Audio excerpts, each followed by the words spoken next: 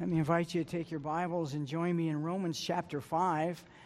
And if you are a visitor today, there should be a pew Bible in front of you.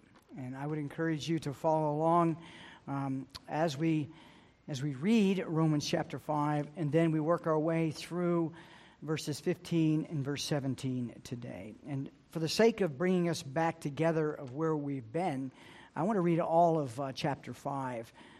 Here is God's Word. Therefore, since we have been justified by faith, we have peace with God through our Lord Jesus Christ. Through him we have also obtained access by faith into this grace in which we stand, and we rejoice in hope of the glory of God. Not only that, but we rejoice in our sufferings, knowing that suffering produces endurance, and endurance produces character, and character produces hope, and hope does not put us to shame, because God's love has been poured into our hearts through the Holy Spirit who has been given to us. For while we were still weak, at the right time Christ died for the ungodly. For one will scarcely die for a righteous person, though perhaps for a good person one would dare even to die. But God shows his love for us in that while we were still sinners, Christ died for us. Since therefore we have now been justified by his blood, much more shall we be saved by him from the wrath of God. For if while we were enemies we were reconciled to God by the death of his Son, much more now that we are reconciled shall we be saved by his life.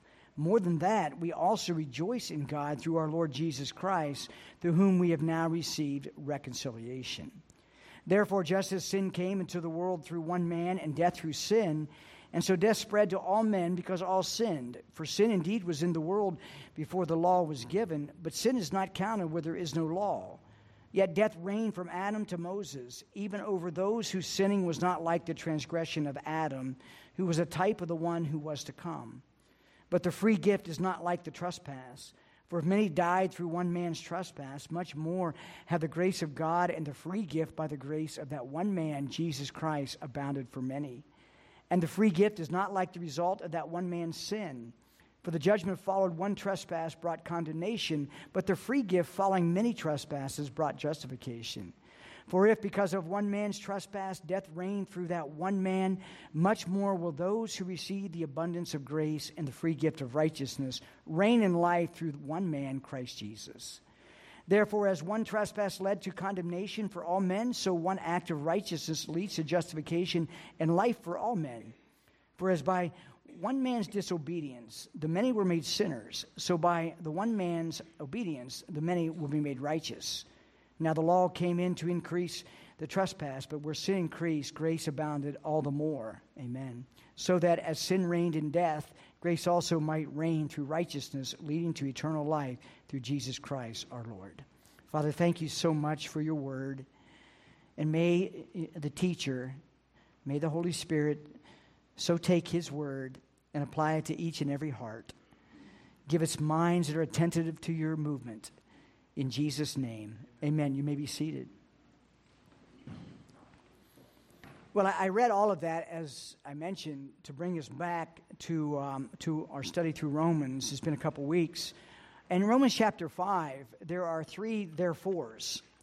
And so that was one of the purposes, because if you look at the therefores, they are bridges. Chapter 5 is a bridge. It's a bridge from what occurred before, moving into the most pivotal of chapters in Romans 6, 7, and 8, which really is the practical life of the justified sinner.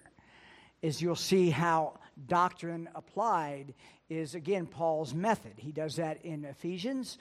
He would do that in Romans. And when you come to the book of Romans, it has been recognized as the most logical of all of Paul's letters. It is extremely lofty, but it also is very practical. And what Paul does is he has logical arguments throughout, in particular the first 3 chapters, when he would argue in a right way with the Jews in regards to justification by faith. And so by way of bridges, and we're on the second bridge, verse 12, the first bridge was in chapter 5, verse 1. Therefore, since we've been justified by faith. What Paul is doing, he's taking us back to all of what has occurred from verse 18, chapter 1, through chapter 3, verse 20, and that is the condemnation of man. He has brought every single person, the religious person, as well as the non-religious person, the Gentile, he has brought them under the bar of God's justice, and they have all been found wanting. And so when he comes to chapter 5, therefore we have been justified by faith, he is saying, listen, all that I told you in condemnation, it has now come to be that you are justified. And the example I gave you was Abraham in chapter 4. So he would go on, though, in the section running through verse 11 of the first bridge, he would show us the fruit of justification. And if you were here for the ABF, that's what Dr. Ferguson was stressing to us. The fruit of our union with Christ, which is justification and righteousness, is love. And we would see here in verses 1 through 11, we would see the love of God. First, the love of God shed abroad in the justified sinner. And then we would see the love of God in verse 8 on display. Is that while we were enemies and while we were hostile to God, he shows his love for us in Christ. And then we come to the second bridge, that's in verse 12, the second therefore. And what he does here, that, running through verse 17, he establishes the two humanities. He establishes those who are in Adam and those who are in Christ. And those who are in Adam are under the condemnation, and we'll talk about that, under the condemnation and the justice of God because they stand guilty as lawbreakers as well as volitionally through their conscience violating his moral law. And so then we see then the establishment of two humanities. And that is very important for us to understand. In an age where identity crisis is everywhere, whether it be sexual identity, whether it just be identity in general, if the Bible was believed and we return to the Bible, we would understand that there's only two identities. You're either in Adam or you are in Christ. There is no other marks of humanity. And so Paul, in this second bridge from verse 12 through verse 17, is that he will identify these two humanities. Those who are in Adam under condemnation, and those who are in Christ who are justified and thus righteous. And there's a third bridge, which is in verse 18, and Lord willing, we'll get to that next week. And what I want to do with the third bridge is to really expand what he introduces in this second portion, verses 15 through 17, and that is the reigning power of grace. Is he would use and tell us that grace reigns. Death once reigned, but grace reigns. But that's for another time. It'll be very encouraging as we will see that grace triumphs. Is that grace wins. But today we're in verse 15 and 15 through 17.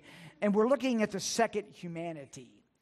The second humanity. In verses 12 through 14, we saw the humanity of Adam, that those are transgressors. They're under the condemnation of God. In verse 14, he would begin to transition by saying that there was a type, that Adam was the type of the one who was to come. And so he is actually saying that Adam was a type of Christ. And he is a type of Christ, but in way of contrast. And we will see that as it unfolds. And we'll look now at the humanity of Christ and what that means, in particular, the grace of God in those that are in Christ. Now we find then in verse 15 is, and we looked at this the last time we were in Romans, is the purpose, or they should say how this humanity is brought about. And this humanity is brought about by grace, all about grace. Verse 15, but the free gift is not like the trespass. For if many died through one man's trespass, much more. That's a very important statement, much more. Because Paul is going to start building the argument that where sin did occur, where sin abounded, grace abounded much more. And in the Christian life, we need to understand the practical application of how grace is stronger than our sin. And so he would say that much more have the grace of God. And then he would go on and say, and the free gift. He would mention free gift 5 times, or in some translations, just a gift. But the point of it is he emphasizes the freedom, or I should say the unmerited display of God's grace to those that are in Christ. And when he says to her in this phrase, the grace of God, we traced that through the scripture last time we was here. And I would encourage you to take and do word studies or do phrases and study those. Yes, in context. But let me give you just an illustration. Yesterday in the husband study, Matt Blazer led the study, and he did a word study on the word bitterness. It was absolutely amazing. Is, where it says, husbands, don't live with your wives with bitterness. He expanded that and really showed us the seriousness of how God places bitterness in the life of his people. Well, the same thing here with the grace of God. Don't gloss over those words, the grace of God. And if you're a Christian for any length of time, what the danger you have is allowing the amazing to become familiar. It's allow the amazing to become familiar. You know the grace of God. But Paul would have us to remember that the grace of God, and in particular, though, God would have us to remember just how amazing his grace is.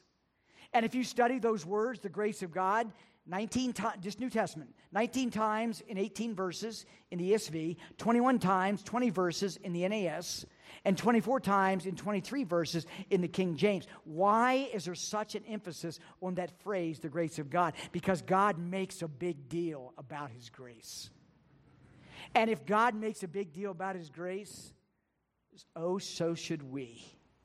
But another thing that we saw when we looked at just how dominant the grace of God is proclaimed in the Word of God, we saw that the grace of God goes beyond salvation. It goes beyond salvation. Hold your finger here on Romans 5:15 and look at Titus chapter 2. Titus chapter 2, verse 11 is the classic text that shows us that salvation, or I should say the grace of God that brings salvation, extends far more than salvation. Do you realize that every single moment of your life from birth to death is grace dependent? Every single one. Even before you were a Christian, you were grace dependent. God gave you what theologians would call common grace. Look how he protected you. Look how he provided for you when you didn't even know him or had no desire to know him. And look how many times he prevented things in your life before you were a Christian. And then after you became a Christian, you were equally grace dependent. Every single waking moment of the day, we are grace dependent. And so look at Titus chapter 2, verse 11. And this will show us how when Paul says much more the grace of God, before he even talks about the grace of Christ, the grace of justification, the grace of righteousness, he wants us to focus on the grace of God in its fullness. And we'll look at Jesus here, and what do we see is one of the first things that John says about Jesus in his opening of the gospel. He said he was full of grace. Titus chapter 2, verse 11, for the grace of God, this is one of those 18 times it appears, for the grace of God has appeared, bringing salvation. But that's not all. And I wonder as Christians, if we're so infantile, and I don't mean that in a condemning way, if we're so infants in spiritual things that we never get beyond the grace of God in salvation, that we never understand the grace of God and our need for the grace of God constantly. Look what he says. For the grace of God has appeared, bringing salvation for all people. Now notice in verse 12, he adds this, training us. Well, what trains us? The grace of God. So it's not only saving grace, it's training grace. He says training us to do what? Renounce ungodliness and worldly passions, and to live self-controlled, upright, and godly lives in the present age. So you see the grace of God, it not only brings salvation, but it provides training so that you would live the Christian life from the inside out. It's lived from the inside out. He says that you would be self-controlled, that's inwardly, and that you would live upright and godly in the present age. He would go on, waiting for our blessed hope. Well, what empowers the Christian to wait for the coming of Christ? It's the grace of God, who gave himself for us to redeem us from lawlessness and purify for himself a people for his possession who are zealous for good works. It's interesting that the exhortation of good works doesn't happen till after we understand that the grace of God that leads salvation is far more than just salvation. Well, let's go back to verse 15 of Romans 5. So then he would emphasize the grace of God, and then he would unfold the benefits, for lack of a better word, of the grace of God. Now remember, he's defining the second humanity. He's defining those people and what they've received in the second Adam. And he says that much more had the grace of God and the free gift by the grace of that one man, Jesus Christ, abound for many. Now, I want just on a side note, though it's not really a side note. Yeah. If you look at verse 15, he says much more. And then also in verse 15, abounded. Then go down to verse 17, much more. What is Paul doing? Paul is establishing for us as believers of what we are in Christ because of the doctrine of imputation and that we're freed from being in Adam. What he's saying is you need to understand how powerful grace is. Grace has abounded much more. So all that was possibly lost in Adam is not even compared to what Christ does for us. Calvin said this, Christ is much more powerful to save than Adam to destroy. And so what we see in here is this unfolding of this treasure chest of the grace of God in the person of Jesus Christ that puts us in this new humanity to where Christians are to live above a culture in a heavenly culture that impacts the current culture.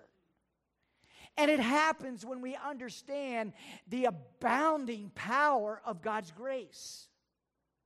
I live too much in a world of worry, of discouragement, of joyless existence when God has provided everything I need and everything you need that we would live above all those things that tend to sap out the vitality of the Christian life. Well, let's take a look then at what this free gift is. Because as I mentioned, free gift appears 5 times. In verse 15, it's the free grace gift of Jesus himself. In verse 16, it's the free grace gift of Christ for our justification. And in verse 17, it's the free grace gift of Christ for our righteousness. Now, the free gift that's worthy of itself is that you see within this that this is something that we are to receive based on no merit. And in fact, if you try to earn this, that is one of the heights of blasphemy, is to think that you can earn your salvation, is to think that you can earn justification, to think that you can earn righteousness, to think that you can take Jesus and add something else. Not only is that error, but it's also the height of blasphemy, because you know what it is? It is an attack on the grace of God. It is an attack on the grace of God. Let's take a look then at verse 15 through 17. Well, 15, just the first part, the free grace gift of Christ. So we looked at the gift, or I should say the grace of God, and we looked how wonderful and beautiful that is. But now let's take a look at the free grace gift of Christ. But the free gift is not like the trespass. For if many died through one man's trespass, much more had the grace of God and the free gift by the grace of that one man, Jesus Christ, abounded for many. He doesn't mention justification. He doesn't mention righteousness. He will. What he mentions is the person of Jesus. He focuses on the person of Jesus. And what this shows us is the absolute importance and centrality of a Christ-centered hermeneutic in the Bible and in your life. Everything that you have today as a Christian, it came from God's grace. But if you tried to get that straight from God to you without the mediator, you don't get it. Every single thing that we have comes through the person of Jesus Christ. And I know as Christians, and some of you have been walking with the Lord for a long time, I know that you know that. But here's the challenge I give to you as I give myself. Have you lost the wonder of the incarnation? Have you lost the wonder of what it means to be a Christian? Have you lost the amazing wonder that the living God lives within? And that Paul would emphasize one man, the one man Christ Jesus, not just here. He would also emphasize that in verse 17. The Apostle Paul walked with the living Christ. He walked in union and communion with the living Christ. Now, the definite article that appears before gift points us to the source of God's grace flowing to us. And that person is Jesus. Ephesians chapter 1, verse 3, blessed be the God and Father of our Lord Jesus Christ, who has blessed us in Christ with every spiritual blessing in heavenly places. Ephesians chapter 1, verse 3 through 14, it is the unfolding of God's grace in the sovereign work of salvation. And do you know, before he even talks about redemption, adoption, predestination, sealing, before he talks about all those glorious outflows of his grace, he points to the person of Jesus. And what happens on the Mount of Transfiguration? The boys are up there. Can you imagine being asked by Jesus to go on a camping trip to pray? And so they're up there. Peter, as impulsive as he is, he has to have something to say. He's overwhelmed.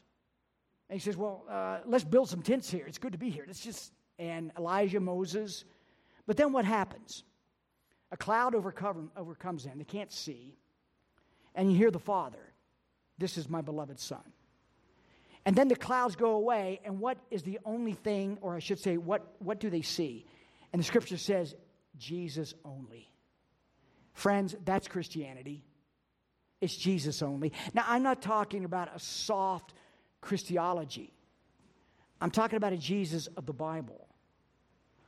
A Jesus that we understand defined by the Bible. A Jesus that I prayed through the revelation. The Jesus of magnificent beauty and holiness. Not that humble Jesus who walked on a donkey, but the majestic, authoritative God who rules with a sovereign hand and is calling out people into his family and is to be worshiped in spirit and truth by a people that are humble, that are contrite in spirit and tremble at his word. And Paul would say in Romans chapter 5 that here's what you are in Christ, and it's all because of Christ. Friends, don't lose the wonder of the incarnation. Don't lose the wonder of communion with Christ. Beg God to make him known to you.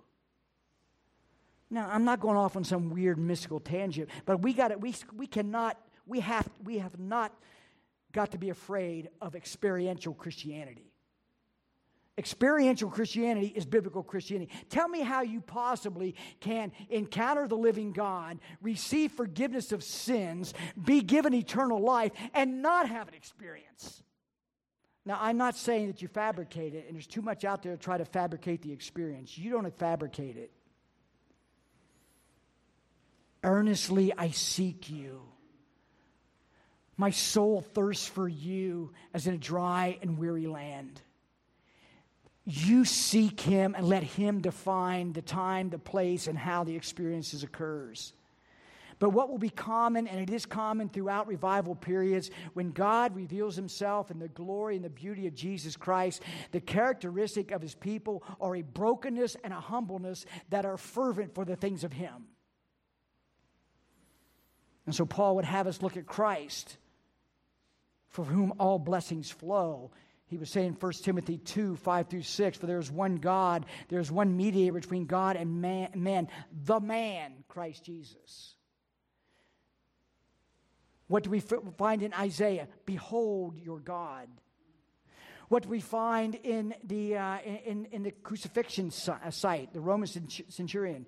Behold, he truly was the Son of God. Behold the man, as Pilate would say. I think in my own life, and forgive the personal side of this, I want a Christianity that is centered around behold the man. Behold the man.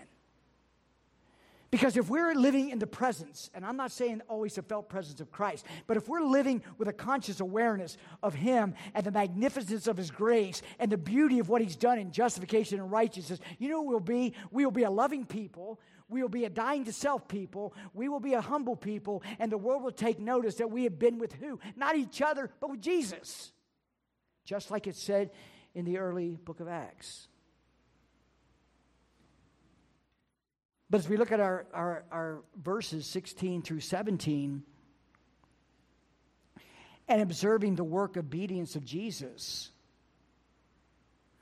we must not start with the work of Jesus. We must start with the person of Jesus. If we just focus on what Jesus does, then you know what we'll lose?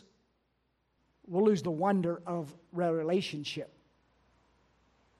If we just focus on what he does, even in our prayer lives, what if we are all about praying for him to do something and he doesn't do it? What happens then? I pray every day that the consequence of my stroke would go away. And I wake up every day, and so far it hasn't happened. And it hurts. What if God chooses not to remove that? What if God chooses to remove from you what is causing you anguish? What if that thorn in the flesh is not removed from you? And if all your life is built on what Jesus does in your life, you are going to be a miserable Christian. What are we supposed to do with this? We're not supposed to focus just on the works of Christ. We are to focus on the person of Christ. Again, what does John say in John chapter 1 when he describes the deity and the humanity of Christ? He says, and the Word became flesh and dwelt among us. And what did they see? Certainly they saw the power of the miracles, but what they saw was the Son full of grace and truth. He says, from his fullness we have all received grace upon grace. There's a new book out there by John T. Rhodes. It's called Man of Sorrows. And he compares the Man of Sorrows with the humiliation of Christ. And it's a riveting little book. And Rhodes said this, quote, at the end of the day, salvation is not a gift from Jesus. It is the gift of Jesus. What God gives us is his Son. You get the Son, you get salvation. But if you focus just on what he's done, I would argue that you're going to have a very, very lukewarm relationship.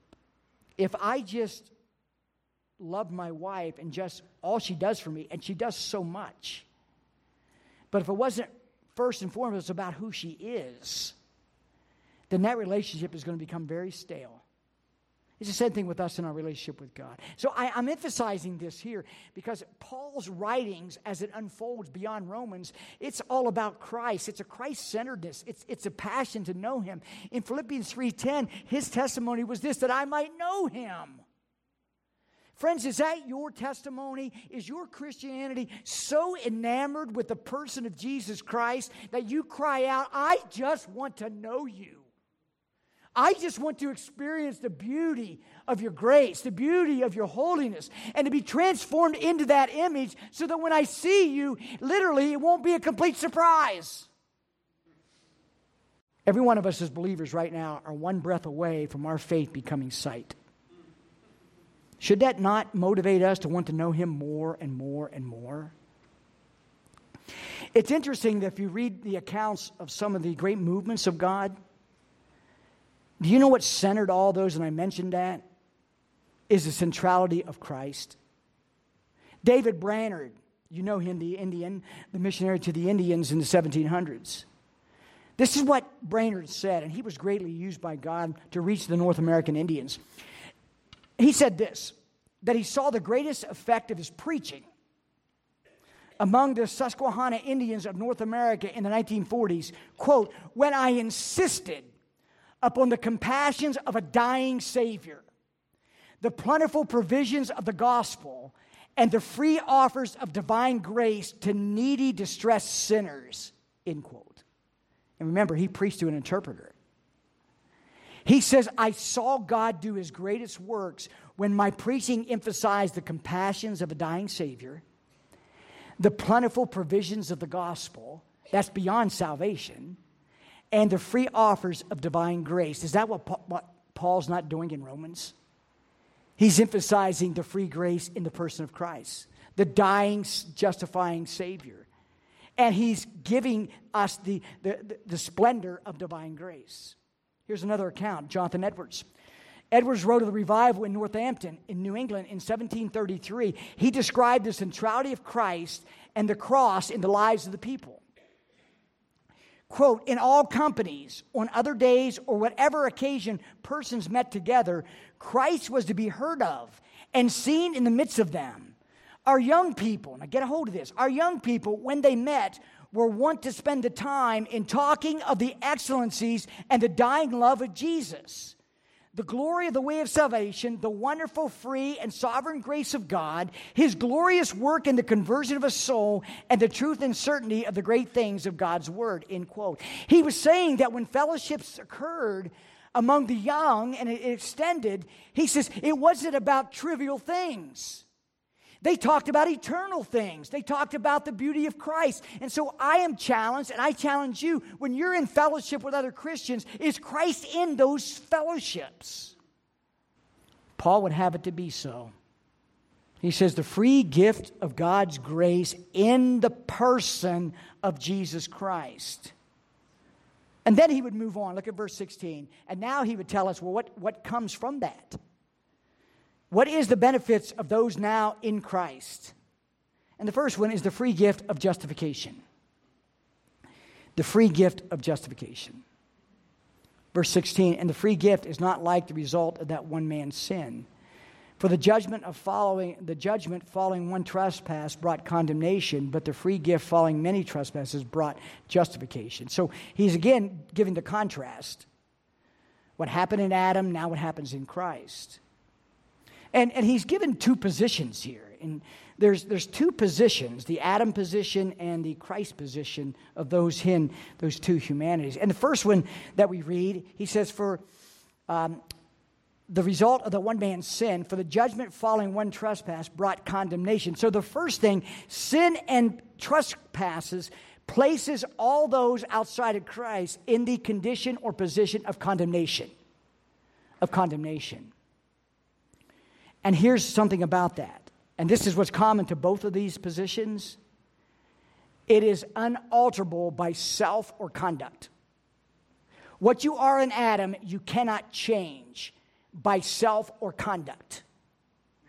And what you are in Christ, amen, you can't alter by self and conduct. And it's so wonderful to read. And we're going to get there someday, Romans 8. We're going to get there. Isn't it so wonderful to say that nothing shall separate us from the love of Christ? You know what that nothing includes? Me. Because I think it was John MacArthur said, I don't know, but if I could lose my salvation, I certainly would. If I could lose my salvation, I certainly would. Because my conduct is not always becoming a child of God. And I am so grateful that my adoption and my identity as being in Christ is not based on conduct or my conduct. It's based on His. It's based on what He has done. And so we see here in verse 16, we see the contrasting positions. First, we see in Adam the position of condemnation. In Christ, we see the position of justification. And the most encouraging part about that, if you're in Christ, is it wasn't something that you did. It's what you received. It's what you received. And he would say that, in this text here, that we are to receive, that we have to receive this very thing. But it's important, I think, that we understand what justification is, because Paul says that we are given justification in Christ. I know it's a big word. And one of the dangers that we must avoid as Christians today with each other, let's don't assume we know something. Let's assume we don't. Let's don't assume that we have our theology down. Is if I gave you a piece of paper and I ask you, and here's your test for the day, I said, I want you to define what justification means biblically and provide scriptural support, and you're not allowed to use your Bible. How many of you could do it? Again, that's not a cut on you. Our goal here as pastors, as elders, is to teach you sound truth from the Bible so that you could, without question, answer that question. Because justification is so important.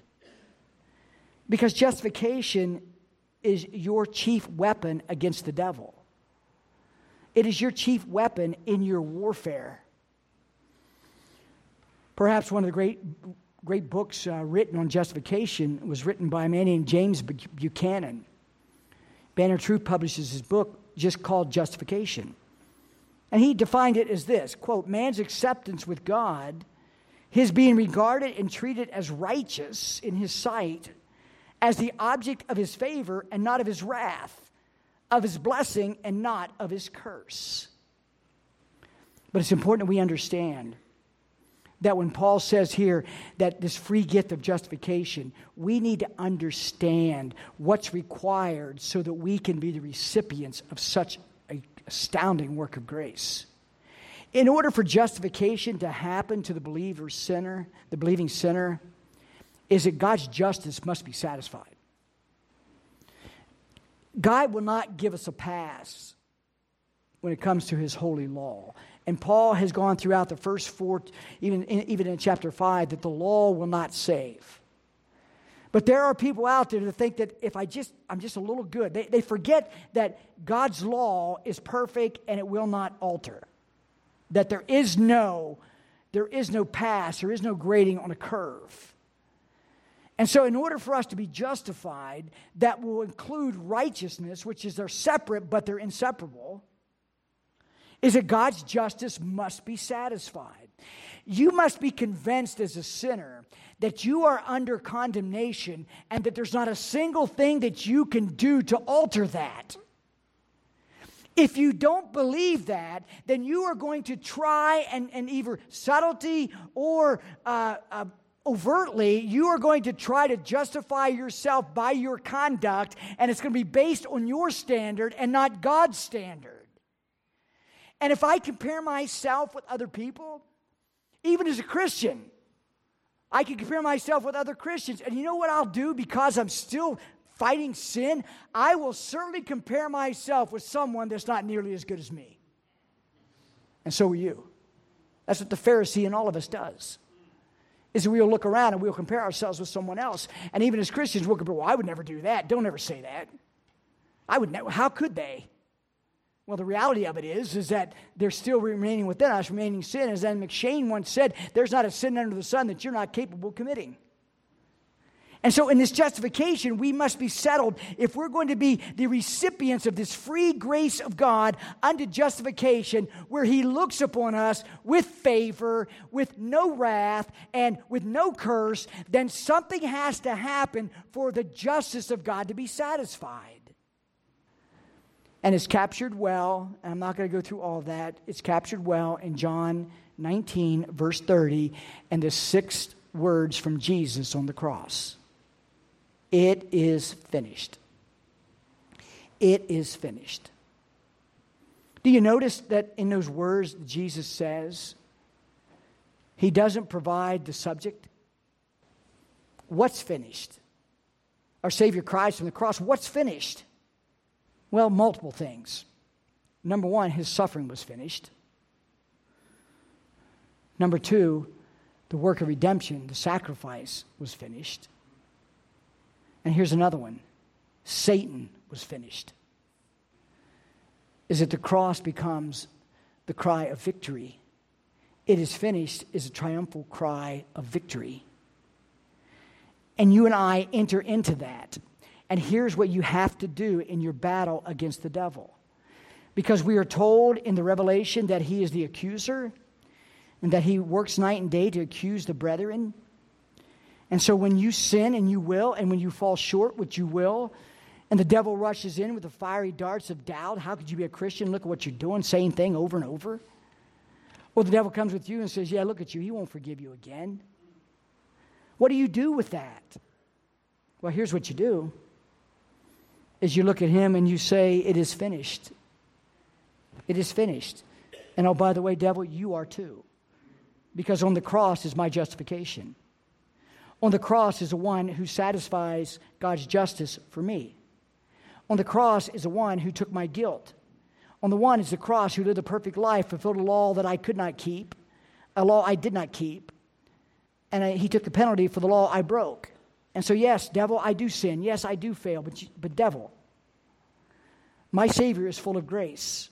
and my Savior, because of the fullness of grace that's in Christ Jesus, God the Father has blessed me with all spiritual blessings in Christ, and He has declared me righteous before Him, not because of my conduct, but because of His. So it is finished, and so are you. Friends, justification is how you live the Christian life. You live from an objective position, not a subjective experience. And if you live in this objective truth of being justified, and you always look at the cross, and you always keep this intimate relationship with the living God, you know what happens? Is vibrant Christianity becomes that. Is that justification is not just some cold doctrine stuffed away in a theological book. Justification becomes the fuel of your joy. It becomes the power to live above all the heartache and sorrows of life. Why? Because God constantly looks down at you in favor. And it's all because of Jesus. But let's go on. Look what he says in verse 17. Not only do we have this objective declaration of justification, it is finished, but it leads to this righteousness, the free gift of righteousness. We have the free gift of Christ. In verse 16, we have the free gift of justification. Then in verse 17, we have the free gift of righteousness. And we also have another contrast in verse 17. This time, though, we'll see the word reigned. The contrast before was a simple statement of what we are in Adam and what we are in Christ. Now it's life. It's relational. This contrast is about life. This word reigning or reigned, it means to have control of. It means to control completely as a supreme authority over. And look what Paul would say in verse 17. For because of one man's trespass, death reigned through that one man. Much more will those who receive the abundance of grace and the free gift of righteousness reign. So here we have the contrast. Death reigned upon those at Adam. And if you're outside of Jesus Christ, you have a king over you, a malicious, evil king over you that is suppressing you and oppressing you, and you can't break it. You are under the reign, the shackles of the devil, and of your sin. You're under a condemnation that you can't release yourself. So in Adam is the reign of death. Spiritual, physical, emotional, eternal. In Christ is the reign of righteousness. And that unto life. But I want to look at this briefly in two ways. Because you must always look at the Christian life, as we said, from objective truth to the subjective experience. Or you must look at it from position and not practice. Because if you wake up every day and you measure your Christianity by your practice, probably by 8 or 9 o'clock in the morning, you're going to be pretty discouraged. Or maybe not that long, I don't know. Or maybe you're more disciplined and by noon. But if you constantly are evaluating your relationship and your fellowship with God based on your conduct, you are not going to enjoy the Christian life. You're going to constantly be falling short. And next thing you know, you're going to be having the external lookings of a Christian with all the outward doings without the inward reality of the person of Jesus Christ. So we must look at this righteousness, as he says, in two ways. In verse 17, we'll talk more about this later on, but in verse 17, he said the free gift of righteousness, reign in life. To reign in life, remember, reign means control. In life, that does not mean just a position. It means practically. Righteousness in the Christian is practical. It's not just God declares me righteous. Justification leads to righteous living. Justification or sanctification, always the same. But I want you to look at this with me. Is the position that we have because of Christ and the amazing grace of God that declares us justified also makes us righteous in a position. Paul would say in Philippians chapter 3, that I might be found in him, not having a righteousness of my own that comes from the law, but that which comes through faith in Christ, The righteousness from God that depends on faith. Paul is talking about an imputed position. Isaiah 61:10, I will greatly rejoice in the Lord. My soul shall exult in my God, for he has clothed me with the garments of salvation. He has covered me with the robe of righteousness. What a wonderful picture of our position. Is we've been given the cloak of Christ's righteousness. And that's one coat you can never take off. Is if forever you are wearing his righteousness. That is a position that is unalterable by your conduct. It will always be the same. Robert Haldane, one of the great Scottish commentators, he said this, quote, the believer is one with Christ as truly as he was one with Adam. He dies with Christ as truly as he died with Adam. And get this, Christ's righteousness is his as truly as Adam's sins was his. Christ's righteousness is his as truly as Adam's sin was his. I gave you a John Bunyan quote on righteousness on the cover of your bulletin. I would encourage you to ponder that. It's pretty deep. It's short, but it's deep. But here's what I want us to understand, that when you look at this righteousness that Paul says, the free gift through Christ, it's not only a position, but it's also a practice. Look at 1 John chapter 3. 1 John chapter 3. This is our last scripture.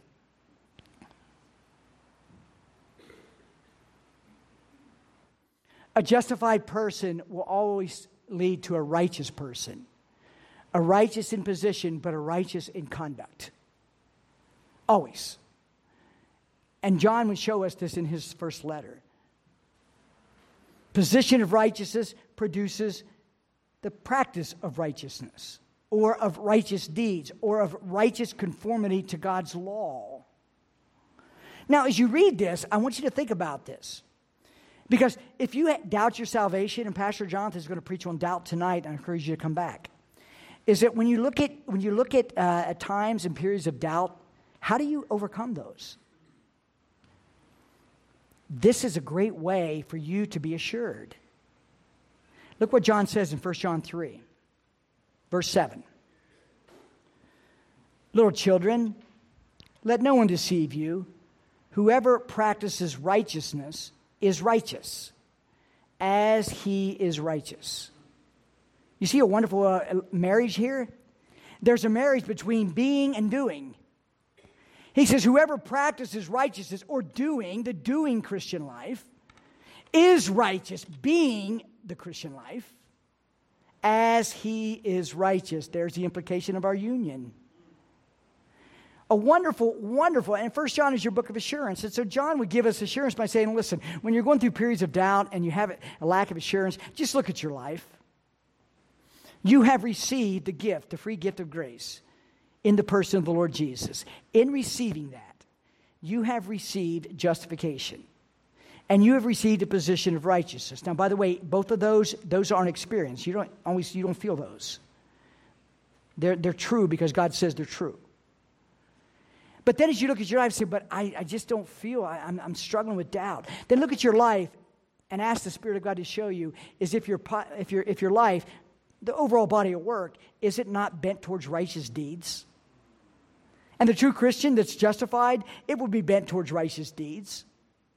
Do you not want to be righteous? Do you not want to be a practicing Christian in righteousness? Don't you have righteous deeds? Righteous deeds of love, of kindness, righteous deeds that Jesus separates the sheep from the goat. When I was sick, you visited me. When you was in prison, you clothed me. All those type of things, all those works of benevolence, which are righteous deeds that flow from the righteous person we are in the person of Jesus. So we saw today the second humanity, those in Christ.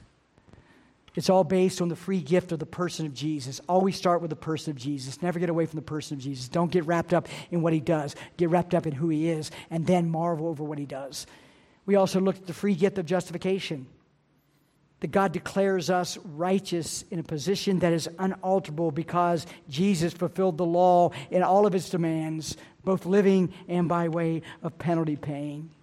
And then we saw the free gift of righteousness, which is equally a position, wearing the coat of Christ's righteousness, which means that you'll never be viewed any other way. But because of that, it produces a life of righteous deeds.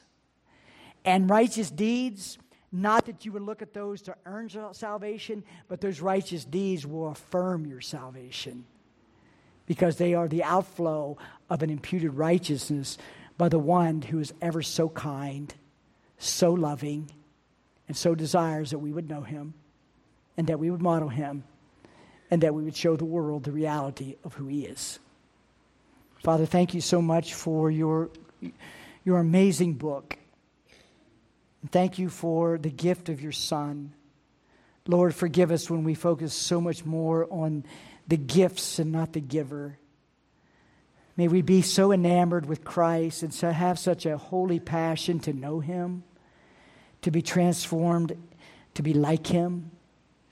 And that, Lord, from our understanding of who he is, we would rejoice even more so that he did the great work of justifying us before our Father.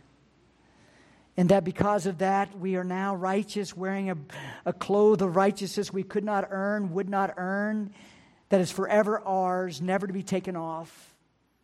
And because of that, we are a people zealous for good works, zealous for righteous deeds that give evidence that we are indeed a righteous people, justified because of the free gift of the grace that is in Christ. So, Father, thank you so much. In Jesus' name, amen.